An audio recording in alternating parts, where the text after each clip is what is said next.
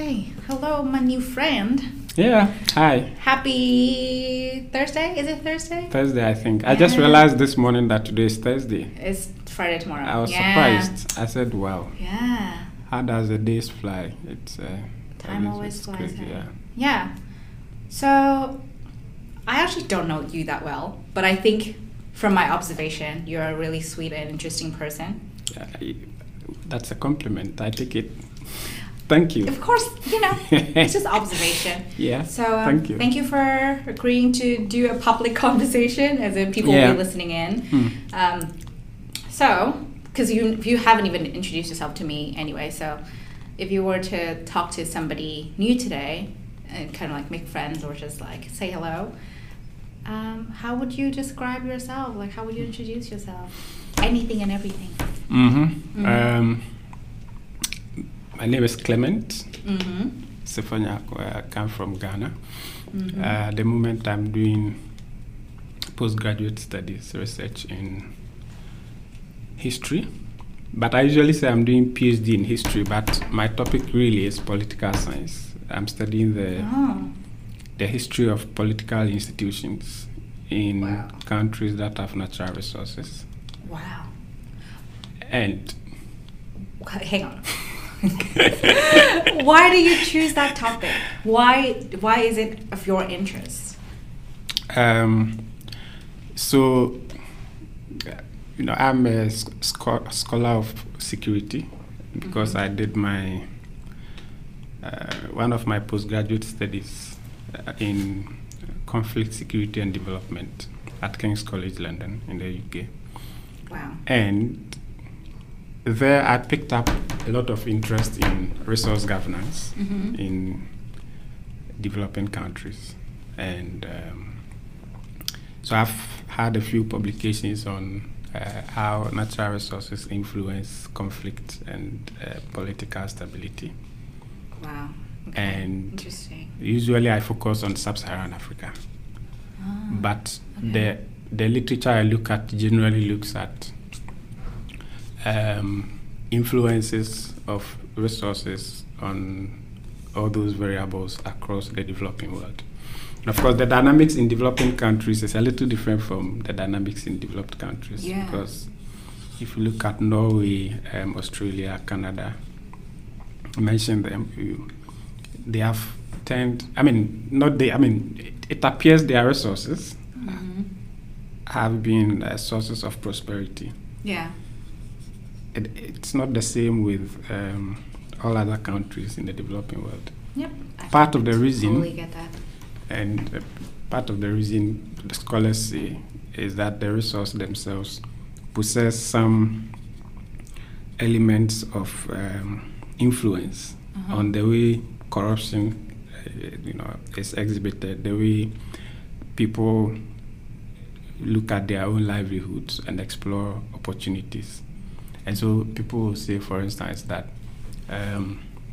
if you have, I don't want to sound very academic, but are you trying to teach me? Okay, I'm joking. Some Teach of the scholars try to say that if you have, let's say, diamond in a country that is alluvial, that's very easy to extract and then process, then it's very easy for ordinary people who have some influence to want to take control of it. If the systems are not strong, then the chances are that they would want to capture it, and the government would also want to capture it. Then it creates conflict because of the struggle over control and stuff. And some would also say crude oil, for instance, which is very difficult to explore and extract, may not lend itself to conflict, but the evidence in Nigeria, for instance, is a little different. Anyway, but the idea is anyway, the end of the lecture is I'm just trying to say. So I really developed some interest in natural resource governance, and now my thesis is now trying to look at to have a more critical assessment of that kind of thinking, to see whether the resources themselves are a problem or It's just the socio-political dynamics that also influence how those are governed.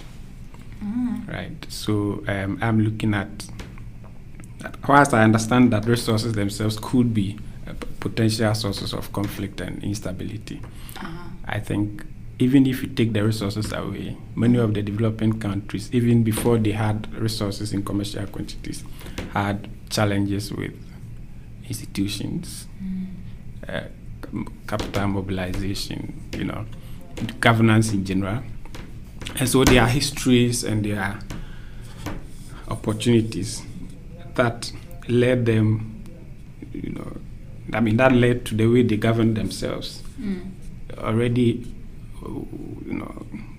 couldn't have sustained them anyway, Anyway, so I'm looking at it in that sense, trying to critique what we call the natural resource curse in developing countries. So that's why I chose that topic. And the postgraduate studies I did in the UK, was exploring some of those drivers of political instability in developing countries.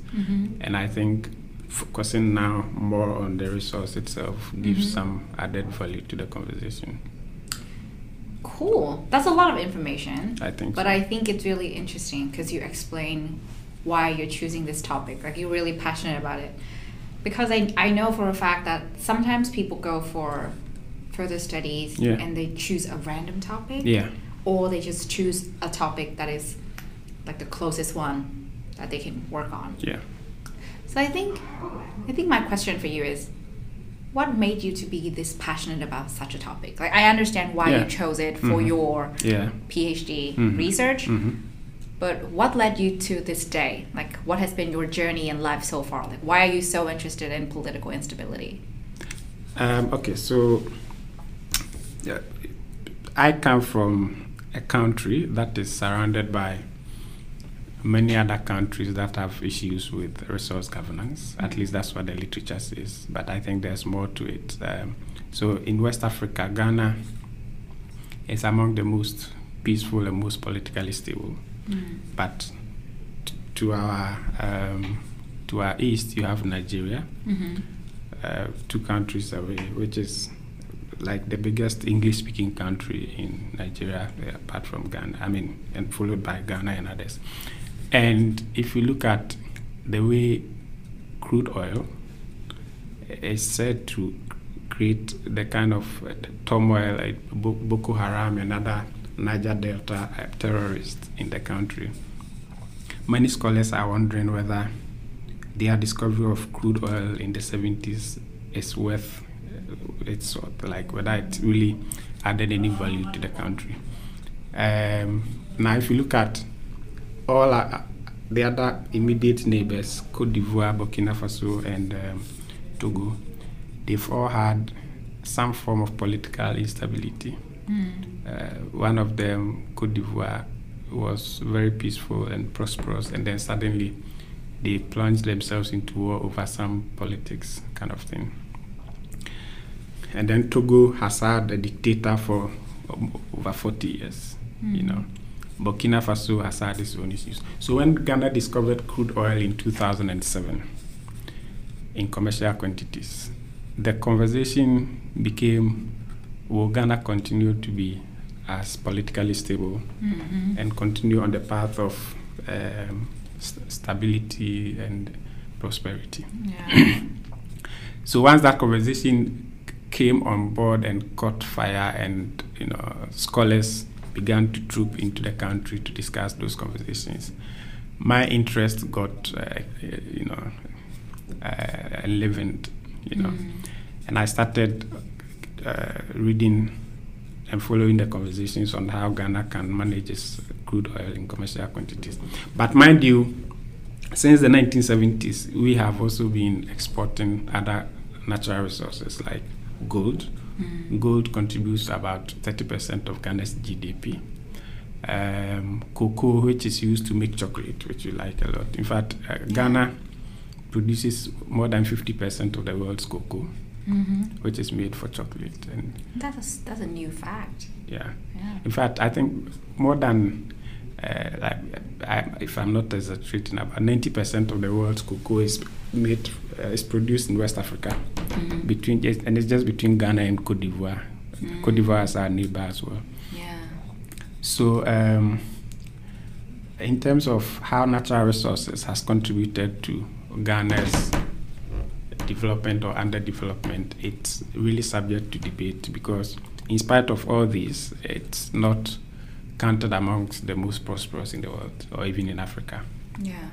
So there are a number of things to look at. So when in 2007, the country discovered crude oil in commercial quantities in its waters. And then Ghana started exporting actually in 2011. It became a subject for debate and discussion, Yeah. So that's probably the source of my interest. And that was just about the time I was going to start my postgraduate studies in the UK. And, it became a natural topic to choose in terms of my dissertation. And incidentally, the postgraduate study was in the War Studies Department of King's College London. And I needed to focus on political stability kind of thing. So, yeah, that's where all those interests came from. Yeah. But still, not a lot of people are interested in doing further research, because I know a lot of people want to talk about politics. Yeah. They want to discuss it. They want to understand it. But to do further research means you really care about its development. Yeah. Especially maybe at this point in time, it's not just for your understanding, but also for your country. Yeah. So I think my question now is, what do you hope to get out of it? And what if you were to, just talk to random people like me to educate people about such a topic? Why do we need to know about this topic? The fellowship I had in the UK for my postgraduate studies was targeting people who were interested in academia.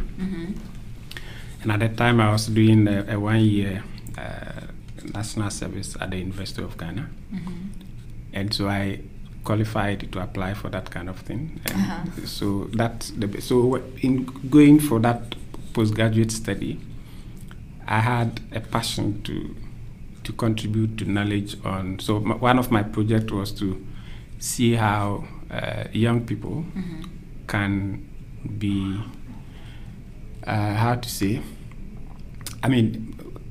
can develop some capacities around concepts and consciousness on how they can contribute to political stability and development.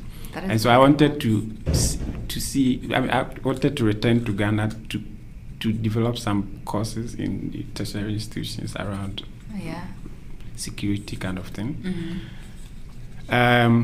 The plan changed a little bit. I returned. I didn't go back to academia. I went into consultancy to do research and evaluation kind of thing.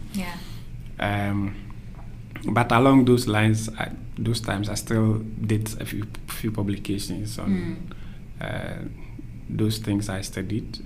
So I published my dissertation in some of the high-profile journals. I started researching still around governance and politics, partly also because there was a network of scholars that also benefited from my scholarship across Africa. And so we kept in touch, we kept conversations. And so that interest has always been there. And sometimes you wake up and you are like, now I'm moving to something else. There's someone sends you an email talking about something else in Kenya, Uganda. So that interest keeps coming. But I think for me, I'm very much the interest in working with young people and reviving conversations on security. That's is great. Very alive. So I want, part of the reasons why I want to do PhD is to somehow return to academia see how I can contribute to the conversations on security in general, but how security is tied to development and underdevelopment. Now that's great. That's really academic. So aside of all the academic stuff you do, you were saying that you want to educate young people to spark their interest, or at least let them know about how they can contribute to political stability. Yeah. So I'm a young person here in the room. What would you say to me, like the one thing that I can do wherever I am in the world to contribute to my country's political stability? That's, I mean, it's not as if the young people themselves have the magic wand to make things work. Yeah. Because insecurity is intrinsically tied to development and the well-being of people. Yeah. There's the debate on whether socioeconomic well-being of people can contribute to their demand for what they think they deserve, and whether that can even mean anything in terms of establishing stability or instability. Because part of the things I would say is when people feel secured and the employment is good, young people feel they have some livelihood and they have future, they wouldn't worry about demonstrating, getting involved in gangsterism, alcoholism, and all kinds of things, antisocial behaviors. But the fact that some of these are also evident even in developed countries also tells you that kind of theory doesn't work. Or even if it works, there are so many exceptions that may not be applicable. And so initially, when I went into security studies, my admonition was young people should get involved in national development in positive ways. And if they find meaning for themselves, they will see the need not to go against the tide of development. Yeah, right, definitely. but to flow with it. Yeah. In terms of the attitude of wanting to contribute to national development, I think it's still one of my my principles, which I think can contribute to political stability. What I think has changed over the years is whether worth and well-being itself is enough to let young people stay away from destabilizing behaviors. Okay. But the question now is, will young people, even if you speak with them, would they have the resources and the capacity to make their lives better on themselves? A lot of things come into it. Education. Yeah. How the government decides to invest in education in terms of quality education, access to education, infrastructure. They are all critical parts of the conversation of security. And so, I mean, if I'm to speak with the young people, I would want them to have an attitude that is progressive, but that they need more than just being told to do things. Definitely. If you have an education system that doesn't, prepare people for the kind of the fourth industrial revolution, the kind of world where soft skills are needed more than just hard skills, being trained in skills, in technical skills alone. And if you find a system that is not preparing people well enough, then you wonder how much advice you can give to them to change. Yeah. But so probably the best I can do as a scholar will be to contribute to that psychological uplifting, kind of things that will make people see, even if there are challenges, to see things in ways that are more constructive, uplifting.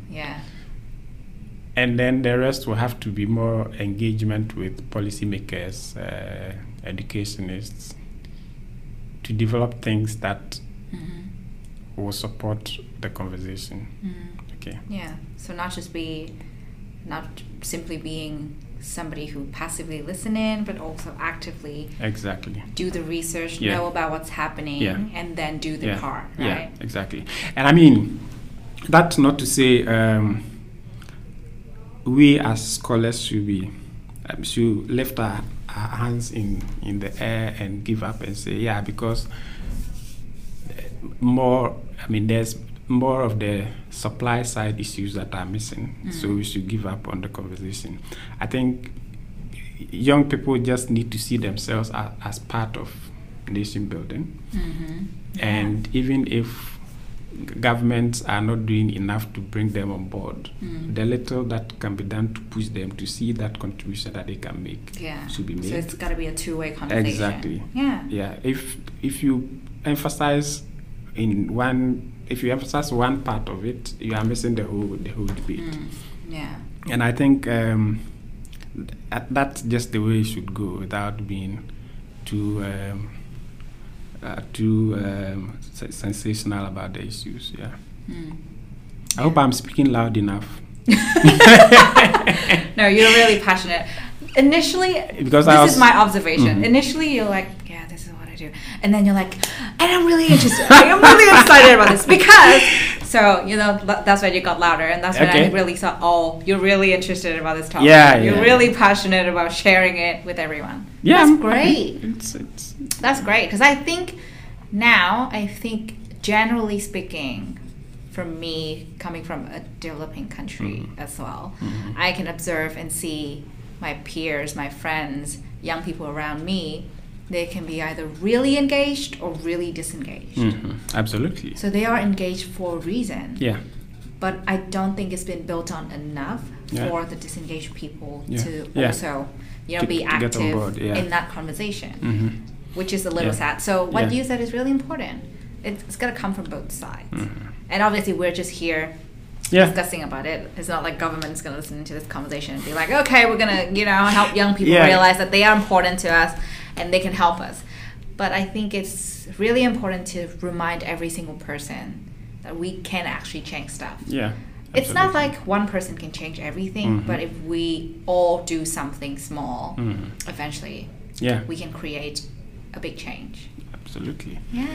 I agree. I think that's the way it goes. And I mean, even the other thing is goodwill is important. Will on the part of those who are demanding for the services, those who are supplying the government and everybody else. But I think the way the world is structured now, it goes beyond goodwill to want to do it. That's true. There's a whole global system that doesn't really allow those in the global south at the receiving end of things to turn their fortunes around. I think almost all the developing countries missed the opportunity during the times of independence struggle and allowed the status quo to be sustained and ingrained in the system. So I think we will also be unfair to government to think that they are just not willing and have the interest and having the interest to do things. So yes, there should be the goodwill. Goodwill also means dedicating some resources to see what can be done. That may change things if the young people are also willing to contribute to that debate and not to feel detached from the system, because that's what leads to other antisocial behaviors that potentially leads to drug abuse kinds of things. When people don't get social support, that leads to armed robbery, rowdy behaviors that are quite destabilizing if people are able to mobilize many people around that. So people need to be engaged, and that's our part of the the bargain, to make sure we are getting people involved. Government also have to be interested and willing, but I think it goes beyond national governments kind of thing. But whether what we call the cliche we call international community has any good intentions in making sure poor people get out of poverty is another debate on its own. I don't believe they have the goodwill and the capacity to do that at the moment because of the. So but that's an entire debate on this one, which we. We can keep talking about it all days. Yeah. And again, it will come back to whether governments are making efforts because of the people or because of their assets and wealth. Yeah. Absolutely. So that's definitely Again, it's a good message to have. So I think what I get from it is, like, personally, I'm not really interested in politics. Yeah. Because sometimes I feel like it's just too much for show. Absolutely. I respect their hard work and effort, but at the same time, they're not solving issues because they're too busy debating whether... Debating, I like that one. Yeah, like debating whether this is good for the image, for the public, and for their, budget. Because diplomacy really plays a part in that. Yeah. And that's both good and bad, because diplomacy only means try to engage with all parties involved in ways that are acceptable. Yeah. But it also means not going very deep enough to understand the issue. Because if you look at the issues as they are, the raw facts on the ground, you don't need to be diplomatic about solving it.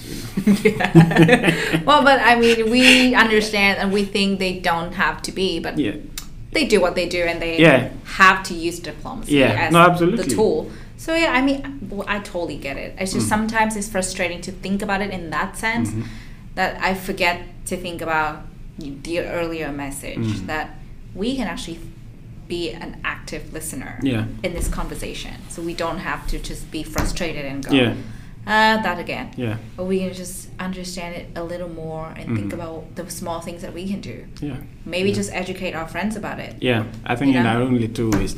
If you look at the and that's probably another conversation. I probably shouldn't be conflating things. But if you look at the let me call it migration boom in the last few years. Where almost everyone, there's a craze to leave developing countries for the developed countries. That already tells you how our generation has failed the next generation. Yeah, it's happening around us all the time, especially ever since I moved here, I've noticed so much about that topic. It's such a huge thing. It's a big deal. And it says something about our world as well. It's just, I know that the world is getting to a better place, but at the same time, it's not actually... You mean the world is getting to a better place?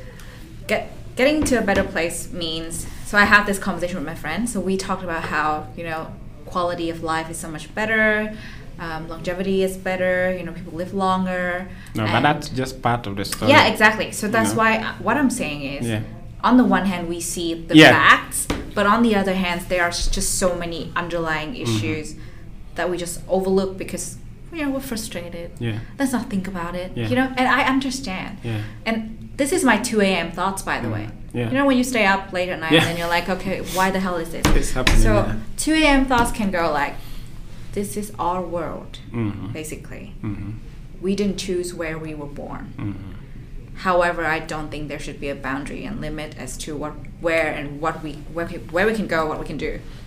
Yeah. But it exists because of politics, because of diplomacy, because of a lot of other things. And that's why people choose to leave developing countries, because they don't have the choice. Yeah. Because if they want to live in a freer world, they will have to.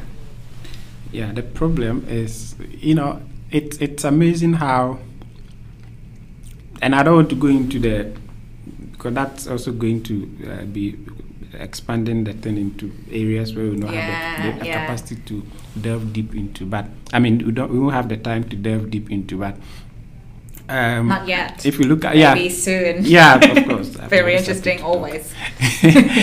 If you look at the way since the 1950s, 1960s, the idea of liberal democracy, liberal development, and the networking of countries and people, whetting the appetite of people to see good things outside. And then suddenly, after all the exploitations of things, resources, to developed countries to develop a world for themselves, and after inciting other people to go to war, to destroy themselves, then suddenly those who have amassed all the wealth decide and say, yeah, we are no more interested in welcoming you guys anymore. So yeah, stay where you are, let's stay where we are.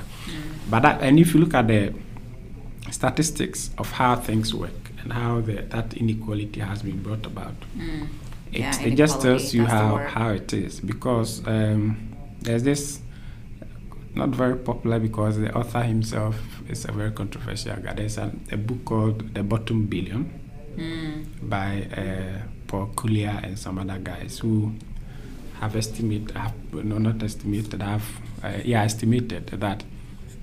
20% of the world's population control about 80% of the world's resources. Oh yeah, the 80-20 rule again, exactly. Right? And then recently, in fact, less than 2 weeks ago, there was a publication. Where did I receive that? Well, you can figure that out. That suggests that, and that has a gender twist to it, that there's something about it that suggests that women have only about 2% of, or is it 2 or something percent of what men have across the world. Wow, that's insane. I probably need to fish out that information and share with you sometime. Yeah.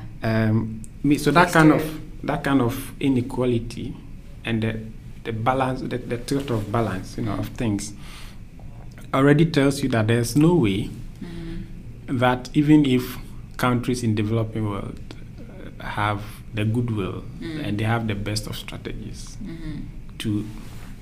And this coming back to this conversation of what the youth can do to make sure the youth have some high quality of life, and to want to contribute to national development substantially, constructively, whether they have the capacity to do that on their own. Because the very network of the very global network that is supposed to be supportive is now extremely exploitative, to the point of exploiting everything and then shutting down the door and saying, okay, now we have everything we need. Nobody's joining us. I think we should move towards that. Exactly. That already shuts everything down. It means, okay, we are done. You guys stay where you are. Anyway, I think I'm probably getting too political with the conversation. Well, I mean, the whole thing, the whole point is to talk about politics. But I think I'm going to end with this. I think what I get from it is, initially we were saying that it's not really close to home for young people to think about political stability. But on the other hand, we were talking about how people, 20% of the world and the other 80% of the world have just the reverse living circumstances. And that leads to political instability. Yeah, absolutely. So if we can just think about it for a moment, okay, all the young people out there, and even if you're not that young anymore, but we're always young, just remember that. So I think it's just more about knowing the facts and knowing that if we all aim to support each other rather than exploit each other, absolutely, then we will have a more balanced world and a more happy world, rather than just always thinking about the unfairness, the inequality that we suffer from, or other people might have to suffer from. I don't know. I think this conversation also has to be constructive, and I absolutely agree with what you just said. So that I think that's the one thing that can be constructive. We are not thinking that nothing else can be done. In every little space, in every socio-political context, people have to see themselves as a whole and just make the best of what they can do. But we just should also keep in mind that there's always the demand side, the supply side. If we want young people to get involved, we need to psych them up, give them all the things they need to know and hear, and make them feel a part of the system. And even if they are not made to feel that way, we as scholars should be able to, make them see it. And I mean, I don't think there's any, and that should be part of the conversation. I don't think there's any merit in pulling down a country where anyone belongs to. So if violence is going to pull things down, why do you want to go into that space? Definitely. And I think that comes from your side as a scholar. From my side as a young person, I think young people should educate each other. Absolutely. And just talk about it in a more supportive way. Yeah. Cool.